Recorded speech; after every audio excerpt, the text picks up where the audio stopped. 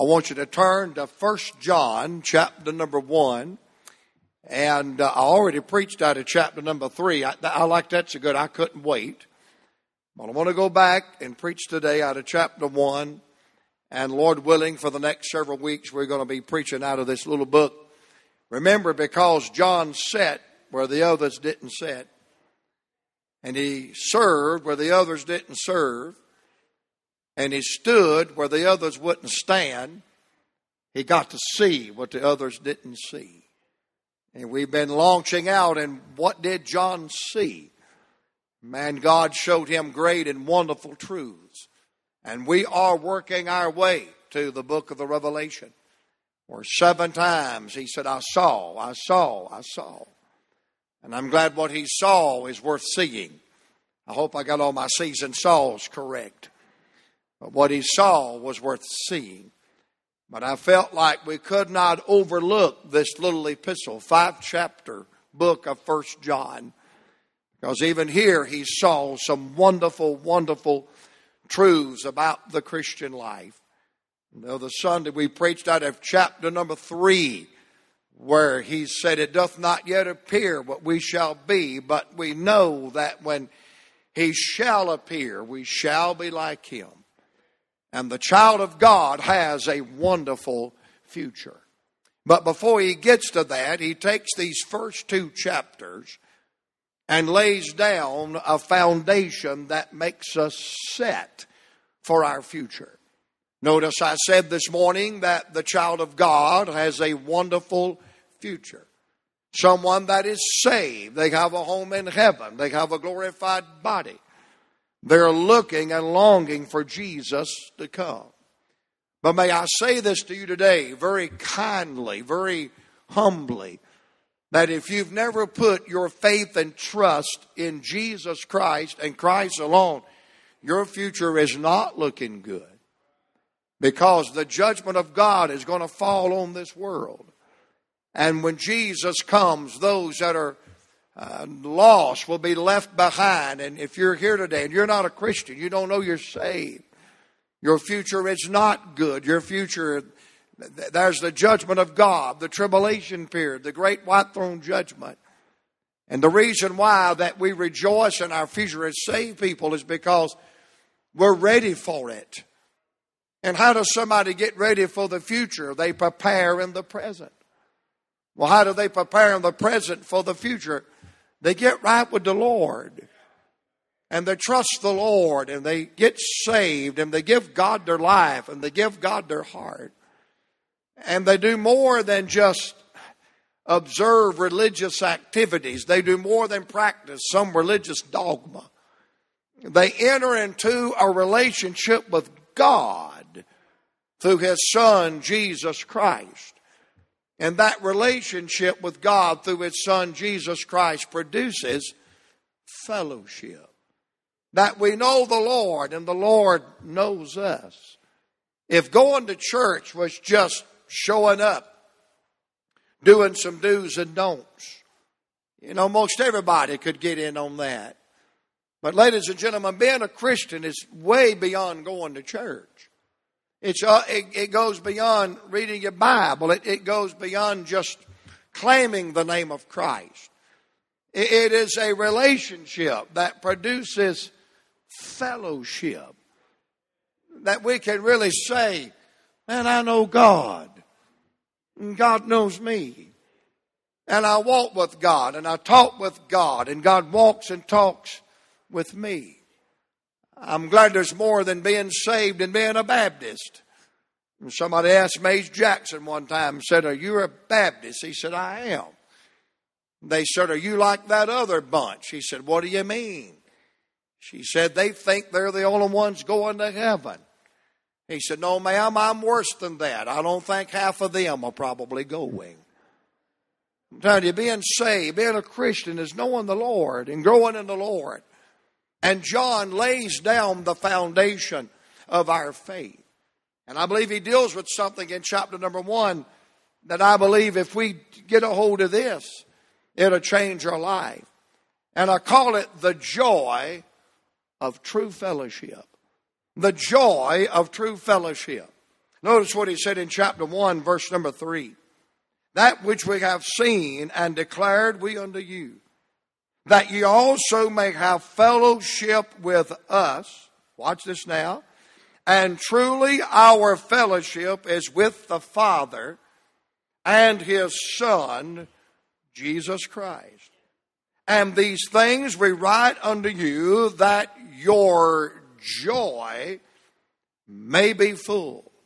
Isn't it amazing that he wrote about full joy after he established that we have fellowship with God through His Son, the Lord Jesus Christ?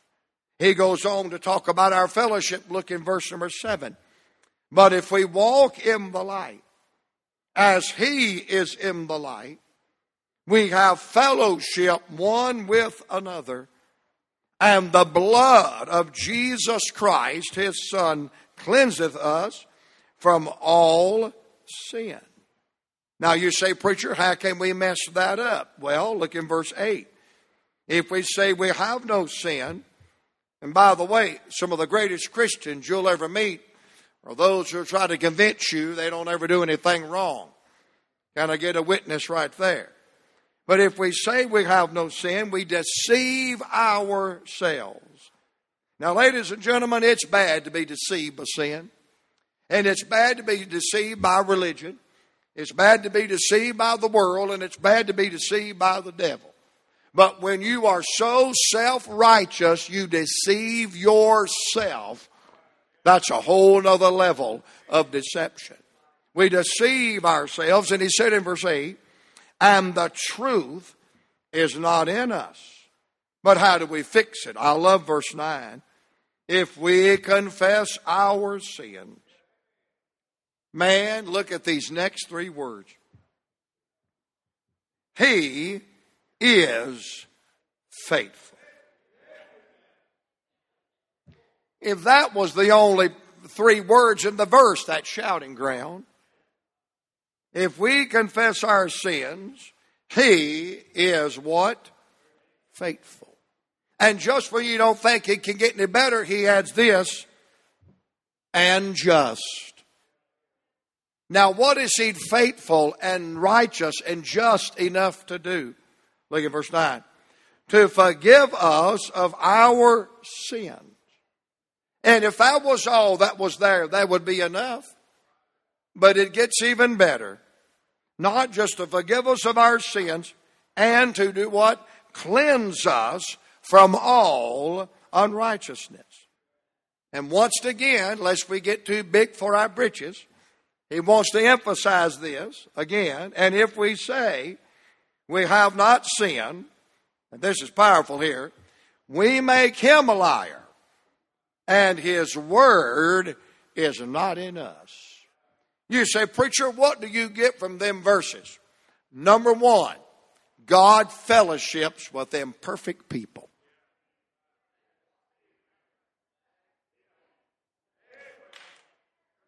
You say, how do you know that? Because I am one. And I think I'm looking at several hundred that's in the same boat that I'm in. I'm glad God loves imperfect people. I'm glad He fellowships with imperfect people. Because the basis of my fellowship is not on my perfection or imperfection. My fellowship is based in a person, the Lord Jesus Christ, who is just, who is faithful, who is perfect. And I want to give you some things out of this passage about our true fellowship and the joy that it brings. Number one in the text, I want you to see the measure of our fellowship. He describes our fellowship in this text in a twofold measure. He says there is an upward fellowship and there is an outward fellowship. There is a vertical fellowship and there is a horizontal relationship. Yes, he does say that we have fellowship one with another this way. But he reminds us that if we're going to have fellowship one with another this way, we first have to have fellowship with God that way. There's no way we can be right with our fellow man and be wrong with God. Can I say that again? There is no way you can be right with your fellow man and be wrong with God. And on the other hand, there's no way you can be wrong with God and be right with your fellow man. Our fellowship is an upward fellowship, and it is an outward fellowship. John says we fellowship this way. And I want to say something about that. Isn't the fellowship one with another a blessed and a wonderful thing? I feel sorry for people that live in a cocoon. I feel sorry for people that live in this little world, them and maybe one or two more. You are setting yourself up for a miserable, lonely experience. God did not save us to isolate us. He has given us the benefit of the fellowship of the saints of God. You say, well, I don't like people. That's the dumbest thing you've ever said in your life. Because when you say you don't love people, you don't love God. Because who does God love? God loves people. You say, well, people get on my nerves. What do you think we do to God? Think about this. The people that get on your nerves, you're imperfect and they are imperfect. But God is perfect and all of us are imperfect. I'm sure we wear him out. But how many are glad he still loves us? He still cares for us. I wonder if we got anybody here today. You're glad that God looks beyond your fault and loves you anyhow. We love that song, He looked beyond my fault and saw my need. Anybody here, God's bigger than your hang up. He's bigger than your fault. He's bigger than your trouble. And if God can look beyond our faults and see our needs and love us in spite of our imperfections, how come we can't love others and look beyond their faults and see their needs and love them in spite of their imperfections? The only way you will be able to do that, because there's nothing fleshly or carnal that gives you the desire nor the ability to do that. The only way you can do that is maintain your relationship with God, who has shown mercy upon you, who has forgiven you, who has entered into a relationship with you. God is the only one, as we fellowship with him, gives us the ability to fellowship one with another. I'm glad for the measure of our fellowship. John said our fellowship is with the Father and his Son, Jesus Christ. But he said it goes more than just vertical. It reaches out to one another. And our fellowship, not my fellowship, but our fellowship, is with the Father and his Son, Jesus Christ. As we fellowship with God this way, he gives us the ability to fellowship one with another this way. And I'm telling you, if you're wrong that way, you're going to be wrong this way. And if you are wrong this way, you're not going to get right that way till you get right this way. Now that's what the Bible teaches about the measure of our fellowship. You say, but I don't understand how God who is sovereign, perfect, holy, undefiled, could ever enter into any kind of ship, whether it's partnership, relationship, kinship, relationship, fellowship, workmanship.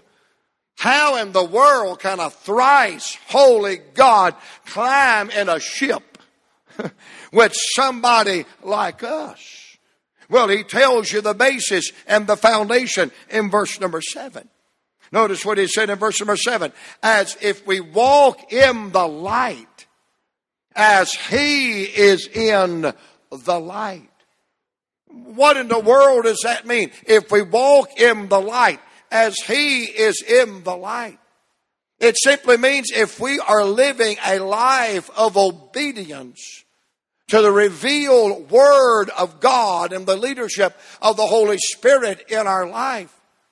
And by the way, God would not write the Bible and send the Holy Spirit and have you and I depart from that.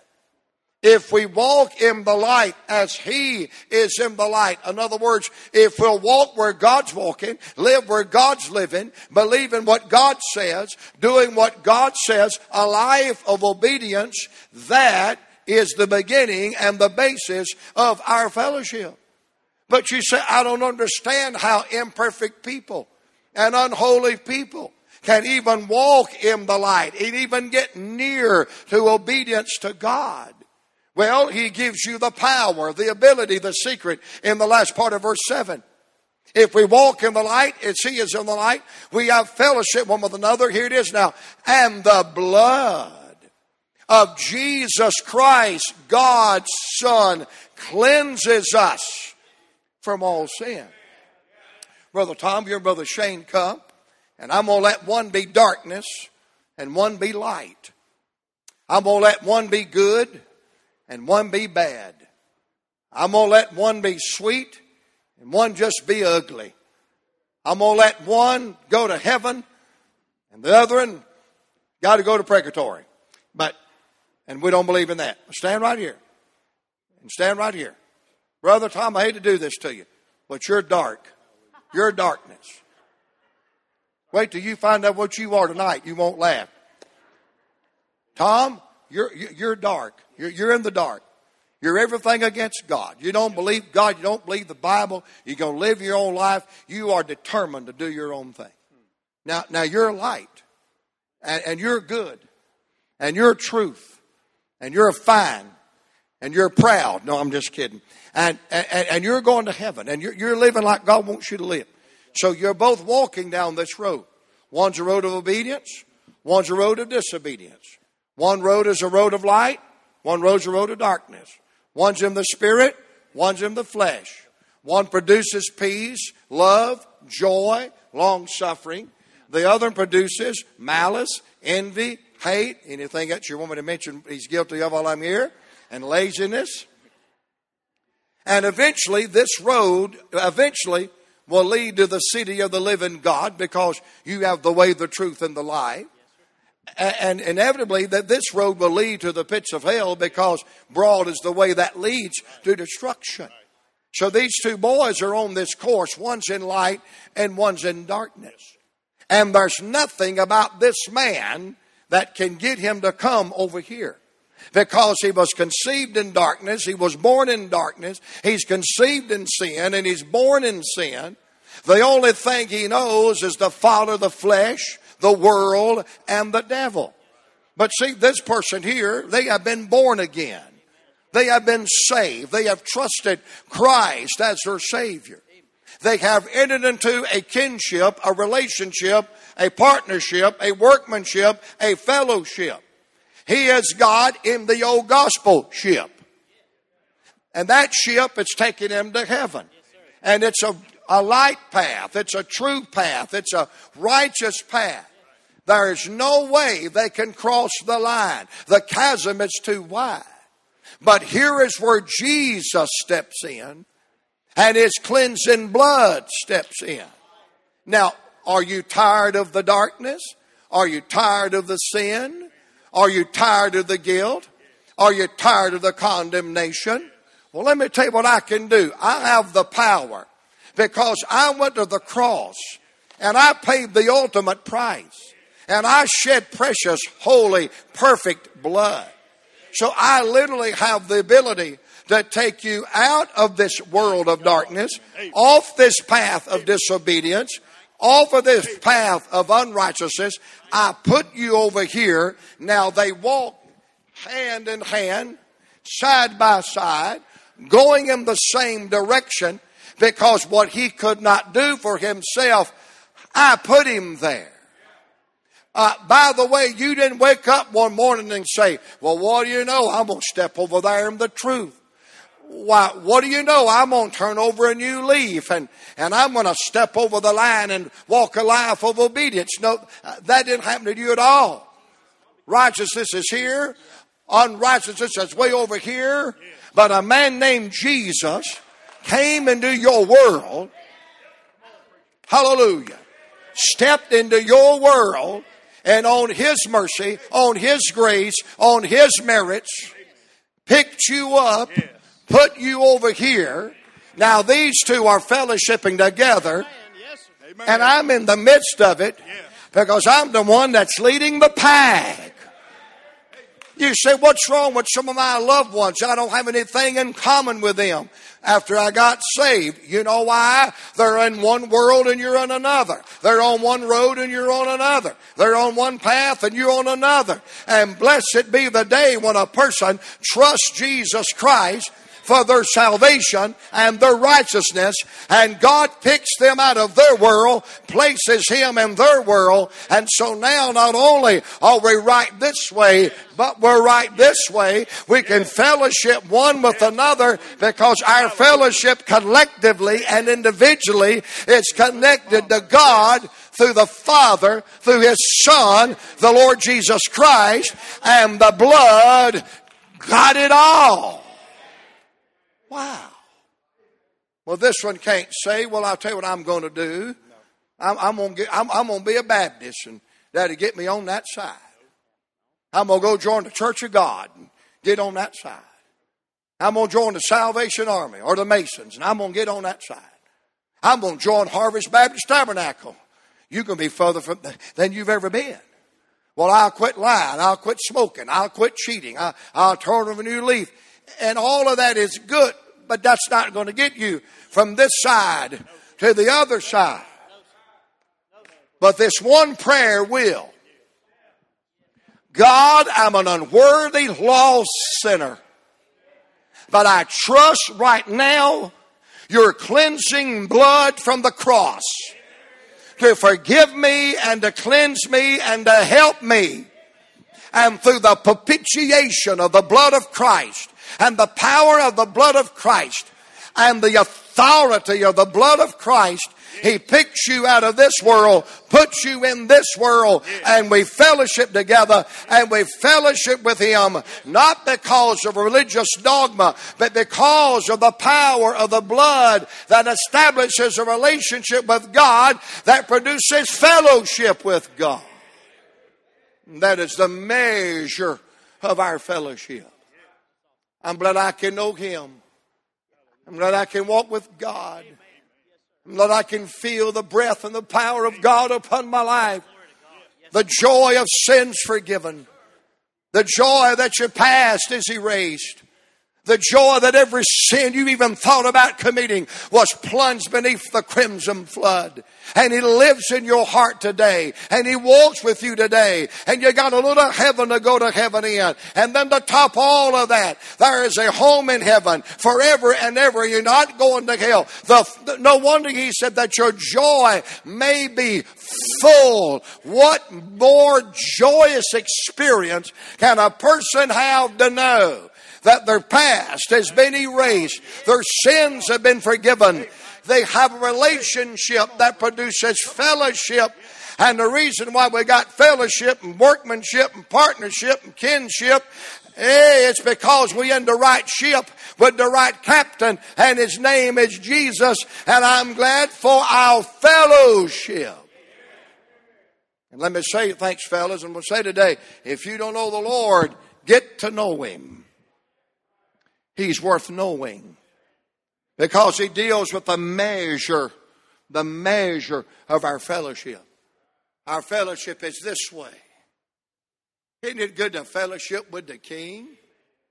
But our fellowship is this way. We have more than relationship with God. We have one with each other. Now, if that was all that was in the text, sometimes we wouldn't know how to enjoy it. But he comes down to verse number 8 and verse number 9. You say, preacher, can we mess that up? I wish I could say, no, we can't mess that up. But according to the text, we can get that all fouled up. Not only does he deal with the measure of our fellowship, look in verse 8 and 9. I love this. He deals with the marring of our fellowship. We can mar our fellowship. Now notice there is a difference in the Bible between relationship and fellowship. You see, there'll be no fellowship if there's not relationship. But if you don't determine the difference between a relationship and fellowship, you'll never live on the victory side. Let me ask you this. How many of you remember growing up in mom and daddy's house, and you're old enough to have a mom and daddy that had rules, boundaries, regulations? I feel sorry for children that's never been told no. Somebody said to me today, I just can't tell them no. My mother, my father had no problem saying it, spelling it with emphasis. And you didn't even ask for an explanation. I'll just tell you right now, I don't believe in warping their personalities. My daddy warped something else I had, but it wasn't my personality. I'm glad there was some restraints. Now, July the 22nd, 1962, by birth and blood and water and pain and suffering, my mother birthed me into this world. And from that day forward, I am related to J.B. and Janet Arthur. Related. But I promise you, when I was being dealt with, we'll say that today in case one of these anti-spankers is among us. But while I was being dealt with, anybody here ever been dealt with? And you knew you were being dealt with? And then when it was over, you knew you had been dealt with? And it made such a lasting impression, you didn't want to be dealt with again? I promise you, when I was being dealt with, we wasn't having a lot of good fellowship. Ha! Woo! Lay it on me, Daddy. I deserve it. If you're here today and you tell me that when you were being dealt with, if you looked at your dad or your mama one and said, lay it on me, I deserve it. You the biggest liar since politicians. How many here didn't deserve one licking you got? Get your hands up. You know you didn't feel like you do. Man, when my mama and dad, I went, hallelujah, mama. Wear it out one more time. I hate fly swatters to this day. They were made to kill flies with. But my mama thought they were made for something else. My daddy had this, like, he'd take his belt off, and he wants you to see him take it off. And I mean, when you weigh 260 pounds, you got a pretty good sized belt on you. I got a picture somewhere of me and Billy Kelly when I was 18 years old. I'm helping him get ready, and I lift up his belt, and I'm holding it like this, and it's still touching the floor. You see, he was real tall. He wasn't real tall. He was just real round. But Daddy pulled that belt out. Okay, I'm enjoying. We were not in fellowship. How many had a daddy that would do this? Now, before he'd pull the belt and deal with you, talk to you. I hated that worse than the belt deal. My daddy would look at you with them old dreamy blue eyes, tears in the corner. That bottom lip would go to quivering. Gus, I didn't understand this before I was a daddy. And you knotheads ain't going to understand it either till you're a daddy. Now, son, this is going to hurt me more than it's going to hurt you. I wasn't brave enough to say it, but I was like, yeah. Yeah. I'm not in fellowship. But Daddy always reminded me, I'm still your daddy. You're still my son. I love you. I got your best interest in mind. He'd always say this, you can do better than that. You're not a heathen. Your mama's not a heathen. Your daddy's not a heathen. You can do more than that. You can do better than that. I got your best interest in mind. He always loved me. We were always related, but we were not always in fellowship.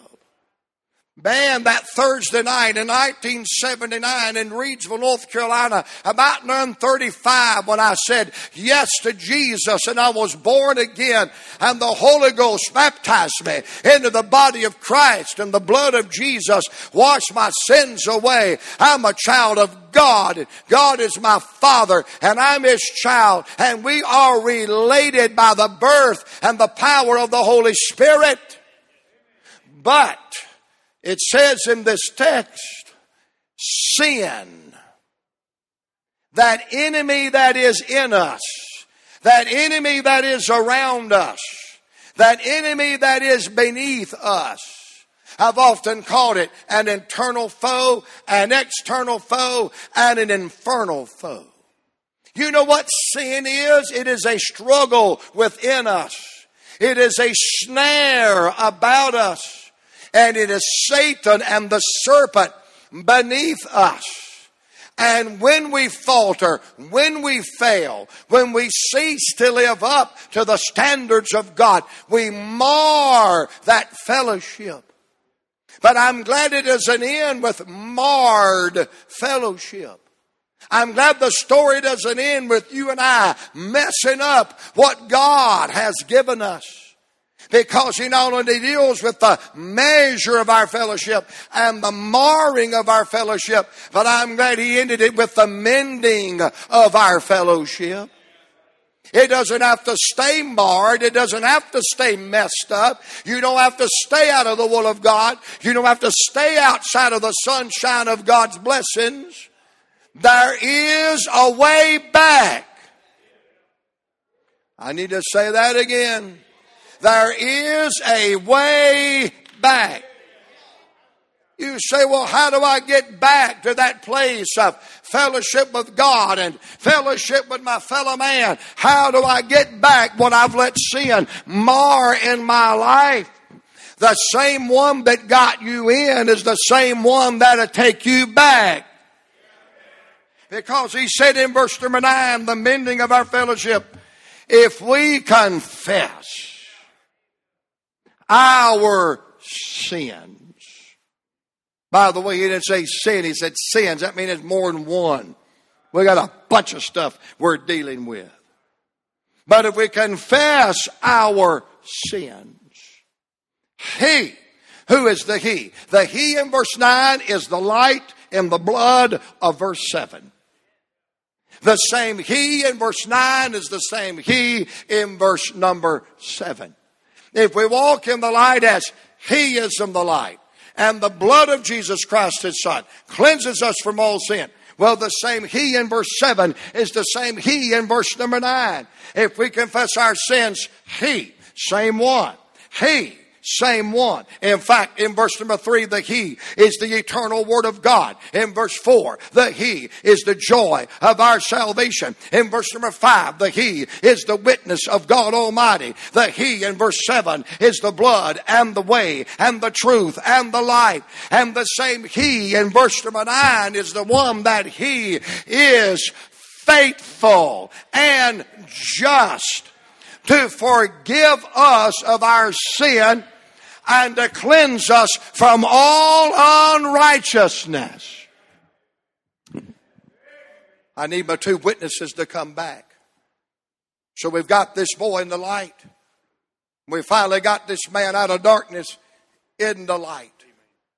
But oh, he's got a problem. He's got a problem. He's not in heaven yet. He doesn't have a glorified body yet. And so there's this little sneaky thing called sin. No, Daniel, I'm not talking about Landon. I'm talking about you.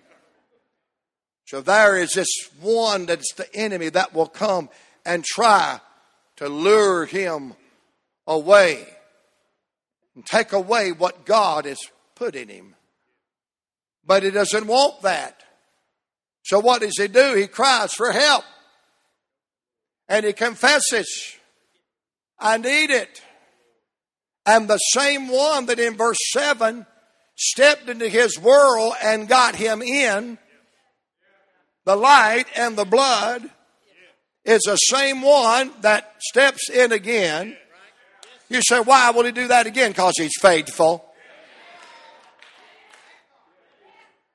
Well, Brother Joe, I would pray, but I don't want to wear God out. You won't. He's faithful. I know, but he's helped me so many times before. I know, he's faithful.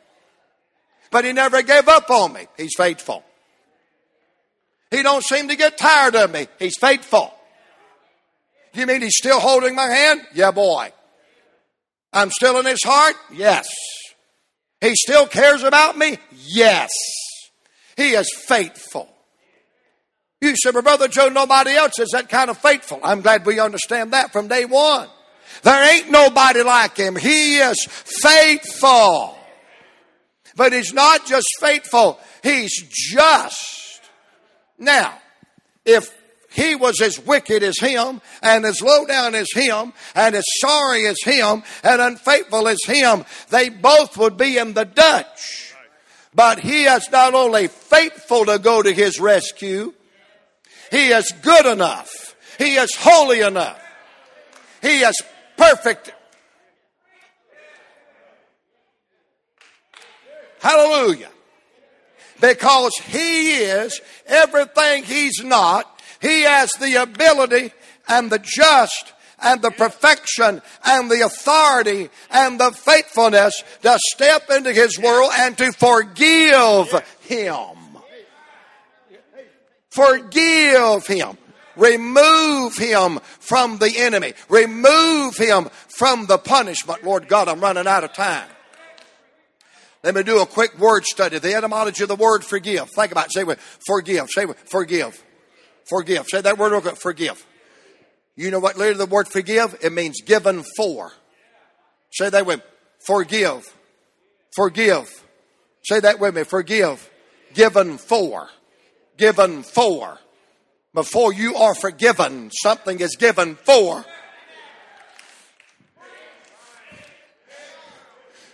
Hallelujah.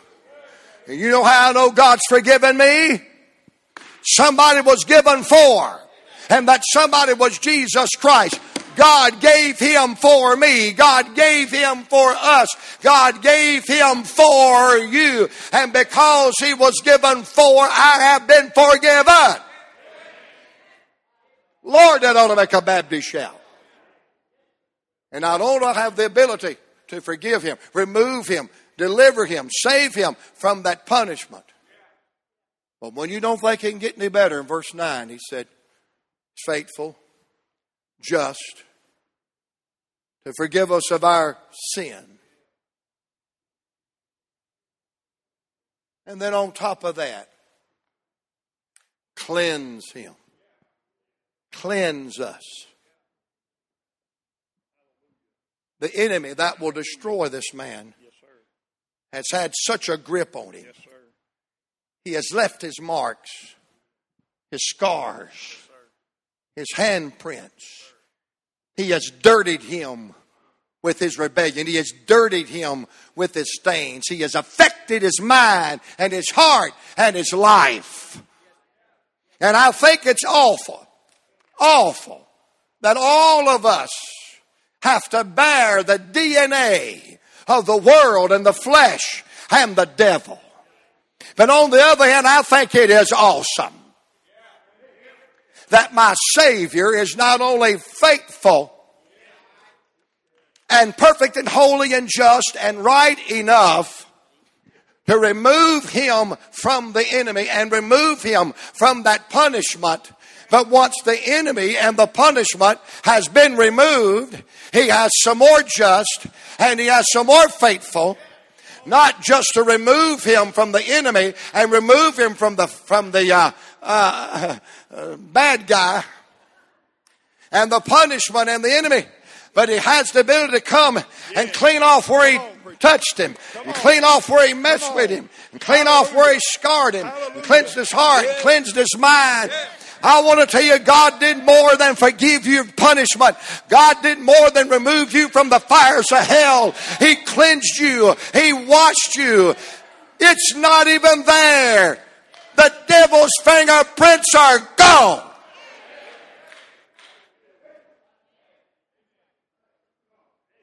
And that's why we call it justified. That's why we call it justified. Because, brother, one that's faithful and just to forgive, come on, preacher, hallelujah, thank God, cleanses amen, from all unrighteousness. Give my three helpers a hand, and Daniel, I'll make this up to you sometime. What'd you say? I love you, brother. Even though I made a devil out of you? Yeah, I love you. Has your wife ever called you that? Yeah. Okay, well, that's good.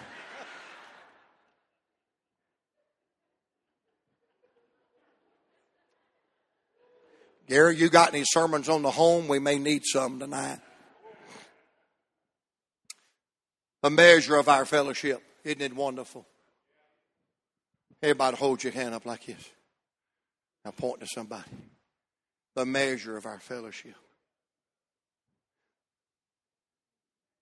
The measure of our fellowship.